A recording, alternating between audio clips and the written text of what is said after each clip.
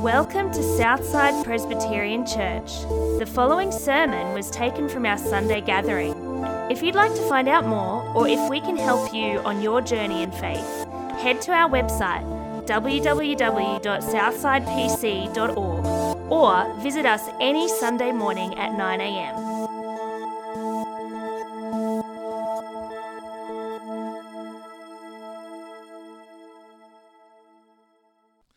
Our Bible reading this morning comes from 2 Corinthians chapter 8, going from verse 1 through to verse 7. I get there.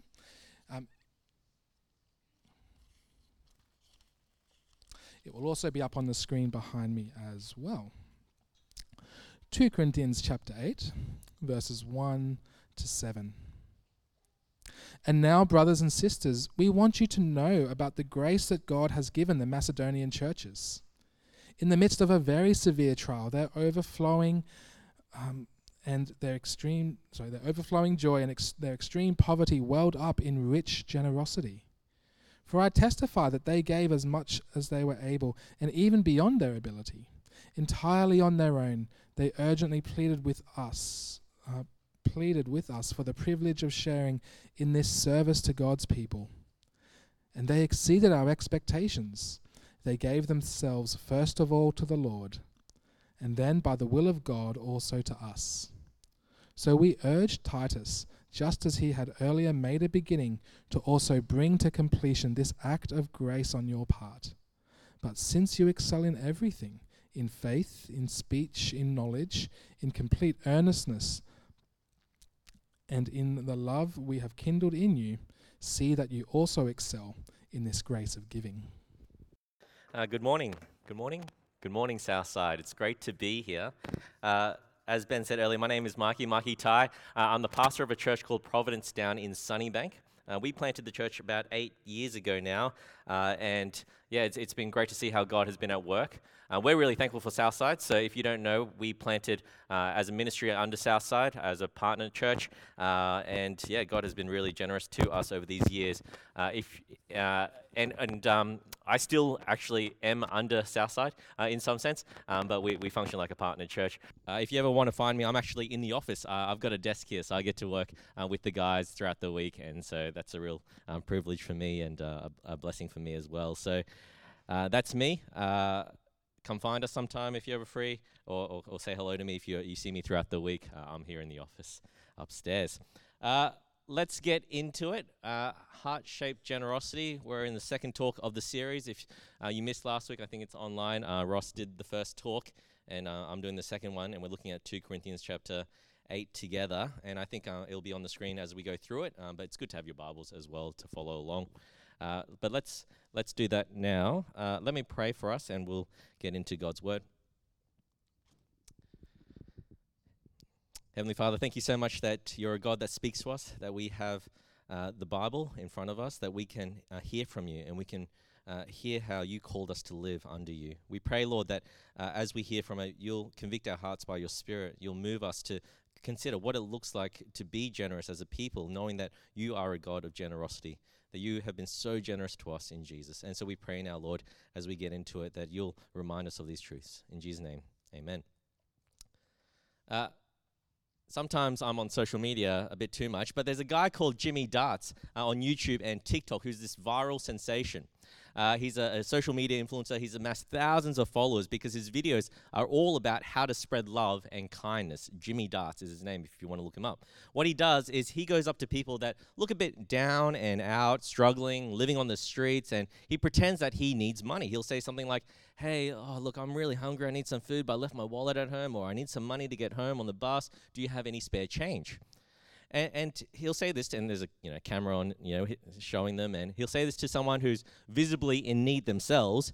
And while some might ignore him, others will give him a couple of dollars, what they have in their pockets. They'll take out, some spare change, and he'll say, "Oh, thank you so much for that. But hey, I actually don't need this. Instead, because you were so kind to me and blessed me, I actually want to bless you. Here's $5,000 or some crazy large amount." And he'll whip out this, cash on camera, and you'll see the person shocked in disbelief, crying, really, really touching stuff. And usually they're asked, Jimmy will ask them, why did you offer to give up your last dollar? Why did you offer to help me? And they'll usually respond because, well, that's what people do. You give some kindness and you hope someone else will show you kindness as well. And the whole premise of his videos is to spread love and kindness through being generous.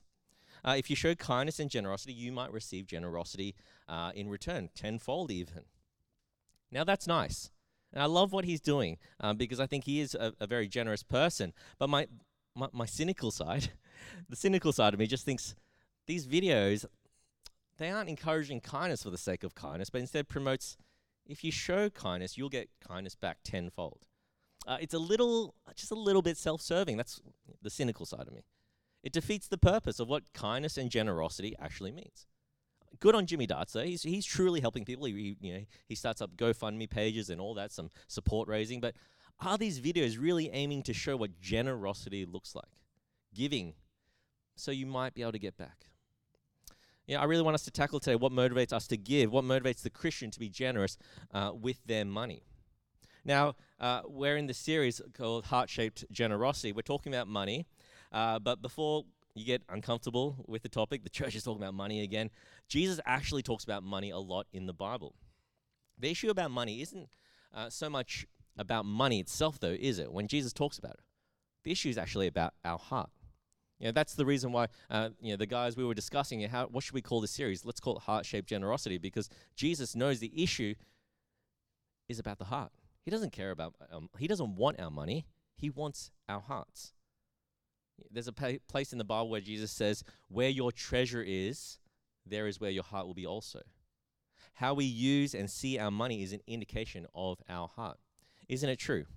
If you're spending money on video games or on dance classes or on travel and holidays, it's because they're the things you generally love to do.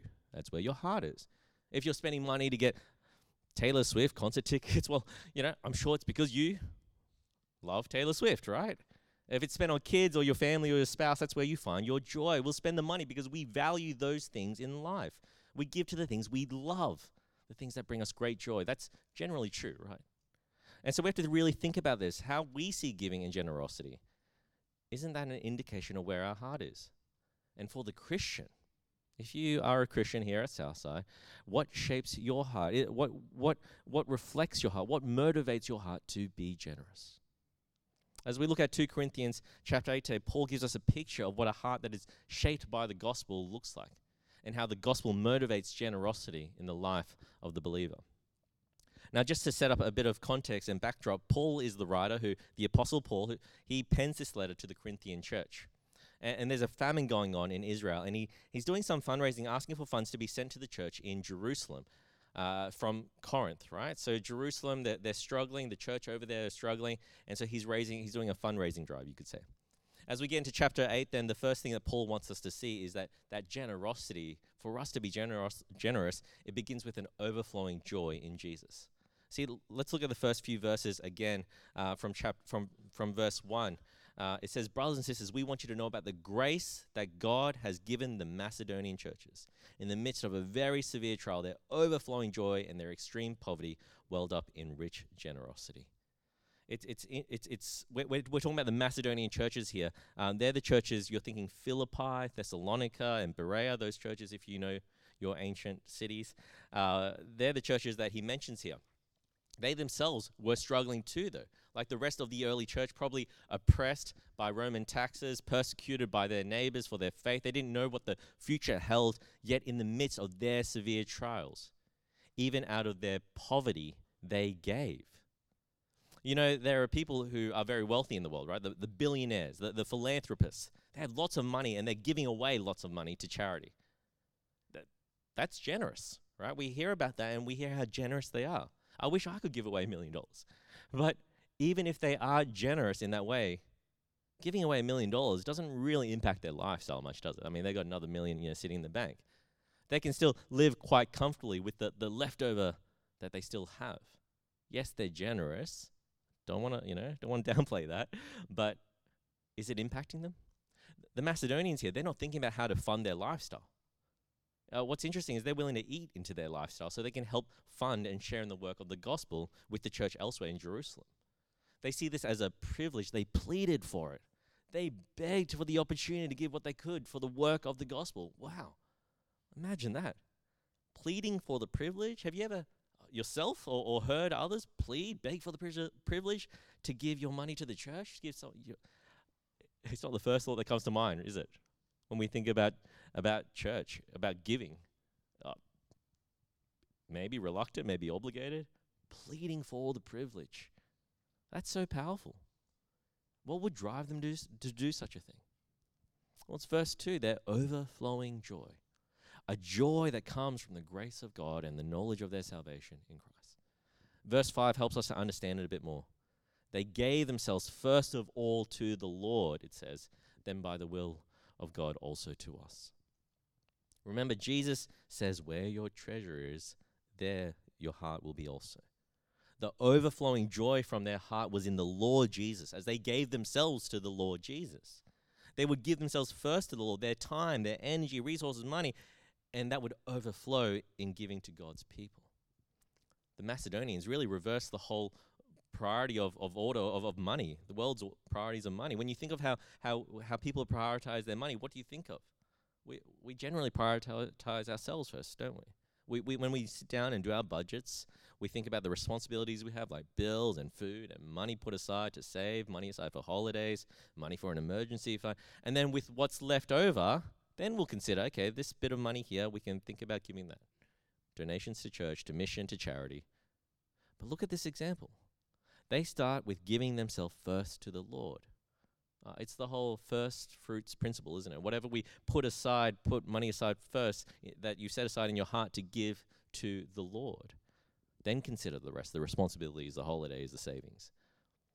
Now, I get it. You guys, I feel the discomfort of this. We're living in a climate where it's tough right now. Bills to pay, interest rates have risen, inflation and all that. It's a tough time to be living. I think we all agree on that. I'm not going to lie, I feel it. And I often have to ask myself, what in our budget can I budget, especially the wants and not needs, to continue to support God's ministry in our world. And we all have to work that out, each to our own, but Paul gives us an encouraging example, doesn't he, with the Macedonian church. For them, it's not about how much do my wants require, after which I can think about giving to you, but they asked first, how much do your needs require, before I think about fulfilling my wants. Yeah, the reformer John Calvin from the 1500s, he makes the profound observation that our problem is that we think something is lost when we give it away, especially when we give to other people. The Macedonians have been freed up by the gospel, though, and so they realize that to give is to gain, not to lose. To give is to gain, even in their poverty. They gave themselves first to the Lord, and then by the will of God to us, it says. It's not about money, is it? It's about where their heart is. Their heart is for the Lord Jesus. A heart that finds joy in Jesus, in faithfulness, in repentance, and obedience. A heart that overflows in joy, that expresses itself in financial generosity to God's people. Isn't that liberating? A blessing. It's a blessing for the Christian to give. Not guilt, not obligation, but joy. Last week, Ross would have said something about having an attitude of gratitude. That's this, overflowing joy, a thankfulness and joy we have in the gospel. But secondly, gospel-shaped generosity will look like love and sacrifice as well. We're going to keep reading from verses 7 to 9. Let me read it out loud to you. I think it's going to be on the screen as well. But since you excel in everything, in faith, in speech, in knowledge, in complete earnestness, and in the love we have kindled in you, see that you also excel in this grace of giving. I'm not commanding you, but I want to test the sincerity of your love by comparing it with the earnestness of others.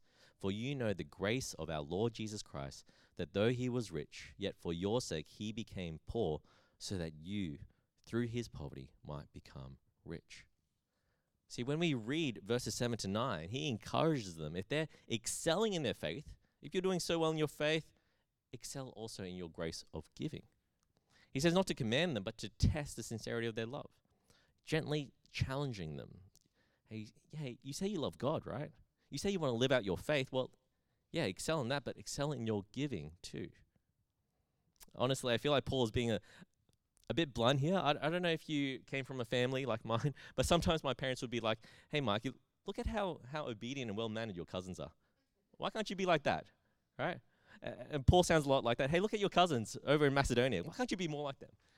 While that can sometimes be shaming and unhelpful for our children, Paul is wanting to encourage them because they're adults and not children. The gospel isn't about pride. It's not about ego. It's not about superiority or inferiority.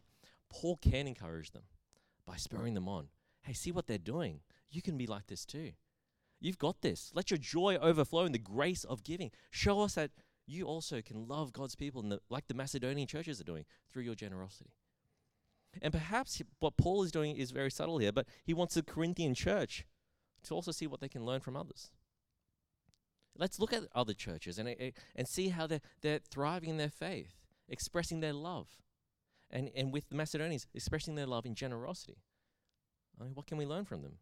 We're not in competition with other churches. We worship the same Jesus. Let's learn how we can be more loving and improve in areas where we're weak.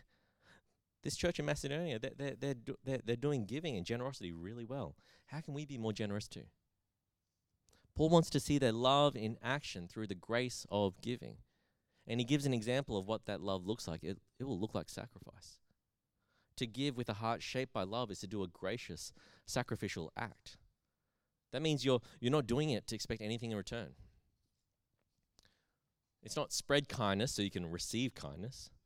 The example he gives is from Jesus himself, verse 9. For you know the grace of our Lord Jesus Christ, that though he was rich, yet for your sake he became poor, so that you, through his poverty, might become rich. Paul isn't about the money, is he? He's not about the money. He's about producing Christ in the people. He gives that example of Jesus in verse 9. Jesus was rich. He was rich, not in dollar bills or cryptocurrency. He sat on the throne of glory over the universe. And he left that throne. He entered into our world. He didn't have a bed or pillow to lay his head on. He took on our poverty, but our spiritual poverty, so that we could become spiritually rich. And we could have a righteousness before the Father. We can have his holiness to stand before God and have an intimate relationship with God, something money can't buy. That was gifted to us, not by our works, but by grace. You and I, we can see how this principle of giving sacrificially works because we have a God who gave himself up sacrificially for us, who went to the cross for you and for me and gave up his life. And while we spend our days poring over our bank accounts, concerned about upgrading our life, Jesus did a downgrade so he could serve us. Jesus came to our world to serve us, to die a death he didn't deserve by taking on our sin. He poured himself out spiritually. He became spiritually bankrupt. That's not something we can pay back. We can't pay God back for that. That's the generosity and grace of Jesus, seen in love and sacrifice. Paul says it's not a command, but an act of love that overflows from the love of Christ in our lives. Our hearts can be shaped by selflessness, not self-preservation. When we know how spiritually rich we are, we give out of a spiritual abundance. Here's the thing about the word sacrifice, though. No one likes it. It doesn't feel good, does it? It sounds really hard. It hurts a little bit to make sacrifices. Yet when we know the love of Jesus, we in turn, out of our love and joy, we give, and the sacrifice is worth it. We have to go back to that first point, overflowing joy. We sacrifice with joy. You know, we don't have to make sacrifices driven by obligation. The attitude is we get to make sacrifices for the joy and sake of our Lord and Savior Jesus. Lastly, a heart shaped by the gospel, overflowing with joy in love and sacrifice, requires follow-through. It requires commitment and action. I'm going to read a few more verses, verse 10 to 12, and we'll finish at verse 12. Here is my judgment about what is best for you in this matter. Last year you were the first not only to give, but also to have the desire to do so. Now finish the work, so that your eager willingness to do it may be matched by your completion of it, according to your means. For if the willingness is there, the gift is acceptable, according to what one has, not according to what one does not have. He speaks about their willingness, their desire. But don't stop there. Don't stop just with your willingness and desire. Actually do it. Right? Don't say you're a Christian, live it out as well. Generosity is more than giving God lip service. We say we believe, we say we have faith, but will the desires of your heart overflow and be seen in commitment and action? We forget sometimes that the whole Christian virtue of integrity, that our yes be yes. We follow through with what we say that we will follow through with what we say we'll do. And for many of us with giving, because these days we don't always handle cash, do we? And buckets aren't passed around. And it's out of sight and out of mind. But maybe we need to actually sit down with our budget and do the whole yearly cash flow thing, what comes in, what goes out, budget first, and see what you set in your heart to give, to start doing it, to stick to it. And the whole regular, whatever you need to do, regular monthly direct debit, whatever that might be. Perhaps maybe that's what commitment to your word will look like. Following through. It's the call Paul makes to the church. Follow through with what your hearts have been if your hearts have been filled with the love of the gospel, and overflows to the way you use it. That's what integrity requires, I think. It requires action. It's the whole, when you say you'll pray for someone and you forget about it minutes later. You'll pray for them, but maybe you need to pray for them on the spot there, or you need to write it down on your phone, or you put it down on a prayer list somewhere. Follow through with our word. And when we do that, really, it's an act of selflessness, isn't it? Putting these matters we've committed to before ourselves. Because think about when we flake out on our commitments, when we don't follow through with our word, isn't our self, our needs, our wants, our comfort, isn't it that often gets in the way? When we look at the gospel of Jesus, who followed through with his word to save us, to serve us and save us, there's a selflessness there's a selflessness there. And there's one there when we commit and act as well. Verse 12 reminds us, when we're willing to be generous and actually give, your heart is revealed. It's not about how much you have, but to give from what you do have, to give something. In the next chapter, and this will be on the screen too, Paul elaborates a bit on this. 2 Corinthians 9 verse 7. Each of you should give what you've decided in your heart to give, not reluctantly or under compulsion, for God loves a cheerful giver. That idea of cheerful giving, it's precisely in the context of chapter 8, an overflowing joy, love, sacrifice, seen in our commitment and action. Not a matter of how much, but that you give something that comes from a heart of eager willingness. And think about it, the Macedonian churches were giving out of poverty. They had so little, but their eager willingness is described as rich generosity. They had so little, but they gave so much. And the Corinthian church, that's the question for them. They had so much, but were they willing to give? And I think about the Australian church. Australia, we're ranked high amongst the richest countries in the world. If we're able to afford to live in Australia, it means we're actually well off. And I agree, again, it's hard at the moment with the cost of living, but isn't it even more important now to consider where our heart is? What will our hearts be shaped by? Are changing circumstances going to lead us to hold on with a tight fist? And maybe next year or sometime in the future, when you feel a bit more comfortable, then give? Is that the attitude we're supposed to have? Or is joy and sacrifice and commitment, trusting in our God who provides for us, will that be our outlook during the season of life? Does the gospel shape your heart? And will that overflow to generosity? Paul wants the church to identify where their heart is. Because if we do recognize Jesus, who has made us spiritually rich, that actually changes everything. It means how you view your money will change. When I was a university student, I remember hearing that generosity looks like time, because I don't have money. Like, I would often hear that said to me. And I get the idea, because you do have the most time in the world when you're in uni. But full-time work is when you can be more generous, because that's when you do have money and you'll have less time. While I think there's some truth to that, I don't think it's actually always correct or always helpful. Yes, as a uni student, you might not be able to give much, but you are able to give something. Even to give out of your poverty, it's an expression of your generosity. Think about it. Your identity isn't about how much wealth you have. Whether you're upper class or middle class, lower class, white collar, blue collar, or a student. The gospel shapes our identity and puts money in the right place. You're first and foremost a Christian. You're in Christ. It means you're spiritually rich. And if that is true and you believe the gospel gives you the lens to see where money belongs.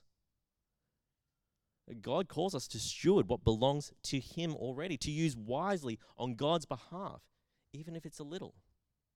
Our finances, it's a gift to be a blessing, to bless others with. Do you see that? Whether you're a student or a worker, whether you have little or with lots, it's God's money that he's entrusted to you and I. And so perhaps what's helpful by way of implication is to consider firstly, how do you view your finances? How do you view the resources that you have? The Macedonian church, they gave themselves to the Lord. They saw it all as belonging to God anyway. Is that how you view what you have? Is that how you view your entire life even? That your life belongs to Jesus because of his salvation for you? Then the question when you think about giving to your local church or to mission or to serve the kingdom isn't how much of my money am I going to give to God? The question really should be, how much of God's money am I going to keep? It's a subtle mind shift, isn't it? To see your job, your possessions, to see your money, everything you own as belonging to God first, and then to consider, what are you going to do with God's resources? We're trustees of God's money. But another implication from this text, though, is appreciating the privilege we get in giving generously and joyfully. The Macedonians, they pleaded for the privilege. They knew that by giving, they were supporting the church in Jerusalem. Consider the impact when you do give. We get to be part of what God is doing in the world, just like the Macedonians. It's an eternal impact, isn't it? You have the privilege to partner in gospel work in giving to your local church. What does the church do? It's a vehicle for people to come to know God, isn't it? I get to hear the stories all the time from Southside. I get to hear about the Alpha Course and how many people are coming to know Jesus. I get to hear about the baptisms happening here at Southside. It's such a joy to hear. You know, when the church is in action, people come to know Jesus. They get to know the freedom of joy in Jesus. People are rescued. They're freed. Just like an investment, you're hoping for a return on your investment, right? Well, we get to invest in kingdom work, the work of saving souls and making disciples. You play a part through financially partnering in the generous giving of your money. The same goes for your support in the work of missionaries so they can use their time to share the gospel. The way you give to social justice organizations that will spread the message of Jesus through their ministry. What a privilege. The late Tim Keller, pastor from the US, he says this: when you give generously, you become a vehicle of God's grace to others. You bless others. Your money becomes a means of God's grace to others. It becomes way more than money. It becomes a means of freedom for people. It's way more than money. It becomes a means of freedom for people. Friends, we get the privilege of playing a part in seeing the lost saved. Souls that will one day be in heaven worshiping our Lord Jesus with you and me. Isn't giving then not a reluctant duty, not a guilt-driven obligation, but an absolute privilege? Will you plead for that privilege too? That we get to share in the ministry of the work of the saints? Whether you have lots or whether you have little, you get that privilege to invest in something far greater than having just a comfortable lifestyle in this lifetime. We get to invest in the lives of people that will last into eternity. You know, when I consider all this, I think back to being a kid and playing that board game. I don't know if you know, it's called Monopoly. It's the idea, the game is simple, right? You spend money to make money. You take risks, hope that people will land on your square and see that cash money rain. But I think of the game as an adult now, and wow, when I first played Monopoly as a 10-year-old, I was making some big investment decisions. Do I buy Whitechapel Road or wait till I get to Park Lane? What if I don't land on Park Lane? How am I going to invest my money? As a kid, you're put in the seat of a real estate mogul and thinking, how do your investments give you the best return? And over time, I learned my aim every time I played. Here's my strategy. I'm going to share it with you all. Get Mayfair and Park Lane. Once I own those, I've made it. That's all I wanted. That was my game plan every time I played. Now it's funny, isn't it? The whole point of the game is to have the monopoly over property and bankrupt everyone else. And isn't that the narrative we're told since young? Go through life, all the marketing, the social media, everything tells us how to spoil yourself with the hard-earned cash you amassed from your hard work and toil. Consume, indulge, invest more for yourself, and gain. We live with this monopoly mindset. We aren't satisfied until we own the blue and green squares, focusing on our needs and wants first above God's will. And we've been nurtured in that way all our lives. For that to seem now natural. We've been taught that, so it seems even necessary. Yet the gospel flips that all on its head. You see, we've already won in life. That came by God's grace. Because God has given us everything we need in this lifetime and the next through the blood and sacrifice of Jesus. So we can give ourselves first to the Lord and then to others, with a hope and prayer that they too can become spiritually rich in Christ when they hear the message of the gospel and they receive it. We can do that whether we have lots or whether we have little. But we get to give our finances, and that is a privilege. Do you believe that? If we do, may our hearts be overflowing in generosity that comes from the overflowing joy we have in Jesus. Let's pray.